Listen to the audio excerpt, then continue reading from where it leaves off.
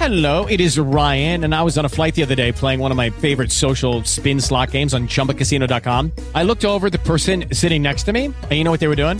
They were also playing Chumba Casino. Coincidence? I think not. Everybody's loving having fun with it. Chumba Casino is home to hundreds of casino-style games that you can play for free anytime, anywhere, even at 30,000 feet. So sign up now at ChumbaCasino.com to claim your free welcome bonus. That's ChumbaCasino.com and live the Chumba life. No purchase necessary. VGW. Void where prohibited by law. See terms and conditions. 18+.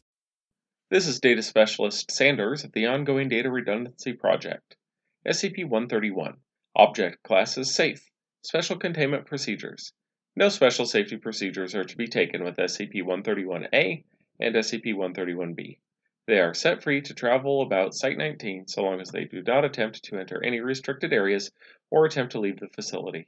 Casual contact with the subjects is permitted, but it is recommended that such contact be kept to a minimum to prevent the creatures from forming an attachment to personnel. Hourly tabs are to be kept on subjects at all times. Failure to account for their presence at these times constitutes a Level 1 lockdown situation. Any report of abuse or mistreatment of the subjects will result in a harsh reprimand. Description: SCP-131-A and B, affectionately nicknamed the iPods by personnel, are a pair of teardrop-shaped creatures roughly 30 centimeters in height, with a single blue eye in the middle of their bodies. SCP-131-A is burnt orange in color, while B is mustard yellow. At the base of each creature is a wheel-like protrusion which allows for locomotion, suggesting that the creatures may be biomechanical in origin. The subjects can move surprisingly fast, covering over 60 meters in a matter of seconds. The subjects, however, lack a braking system, which has led to some rather spectacular, if not overly amusing, mishaps involving the creatures. The subjects also have shown the ability to climb sheer surfaces and have gotten lost in the air vents on more than one occasion. The subjects seem to have the intelligence of common house cats and are insatiably curious.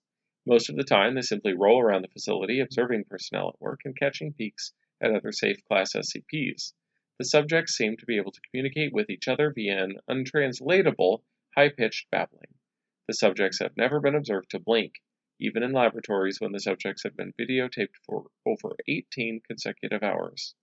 The subjects seem to respond well to any affection given to them, and will quickly bond to the giver of said affection, much in the same way a puppy bonds with a human being.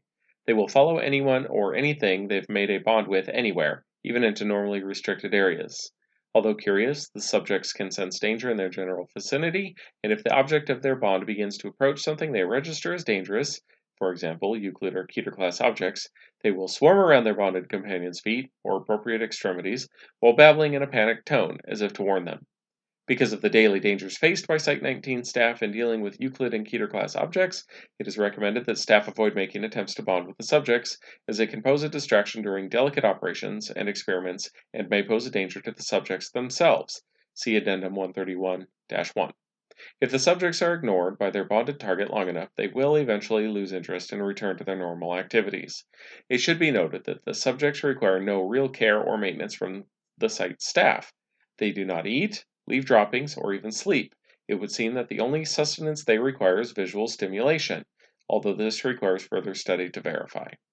Subjects 131-A and -B were found in a cornfield outside in the year 19. They were promptly transported to Site-19 via data expunged, and were then downgraded to safe class and given free rein across the site once it became clear they were not broadcasting what they saw to any foreign hostile powers. Addendum 131-1. During an incident that took place on the subjects followed one of the cleaning staff on routine cleaning of the container of SCP-173. After their normal attempts to warn the cleaner of the danger were ignored, the creatures rushed into the container in front of him and the other two personnel on duty. Once inside, the staff members observed the subject sitting in front of SCP-173 and watching it intently, as if aware that it could only move if unobserved. The cleaners ignored the presence of the subjects and continued with the bi-weekly cleaning as per standard procedures. When the cleaning crew left, the subjects did as well, rolling backwards slowly and never taking their eyes off of SCP-173. Current applications of SCP-131-A and -B as wardens for SCP-173 and perhaps other SCP which require constant observation, such as SCP-689, are being considered. SCP-131 can be found at www.scp-wiki.net and was written by LT Massapag. Support this show at patreon.com/ffodpod or direct one-time donation, ffodpod.com/donate. If you can't donate, leave a 5-star review. Unless otherwise stated, the content of this podcast is licensed under the Creative Commons Attribution Share Alike 3.0 license. This is my only podcast. It really is a hobby, and it costs me a little bit of money to host, so the help at patreon.com really does help. Okay, round 2. Name something that's not boring. A laundry? Ooh, a book club. Computer solitaire, huh? Ah, sorry, we were looking for Chumba Casino. That's right, ChumbaCasino.com has over 100 casino-style games. Join today and play for free for your chance to redeem some serious prizes. ChumbaCasino.com. No purchase necessary. Void where prohibited by law. 18+ terms and conditions apply. See website for details.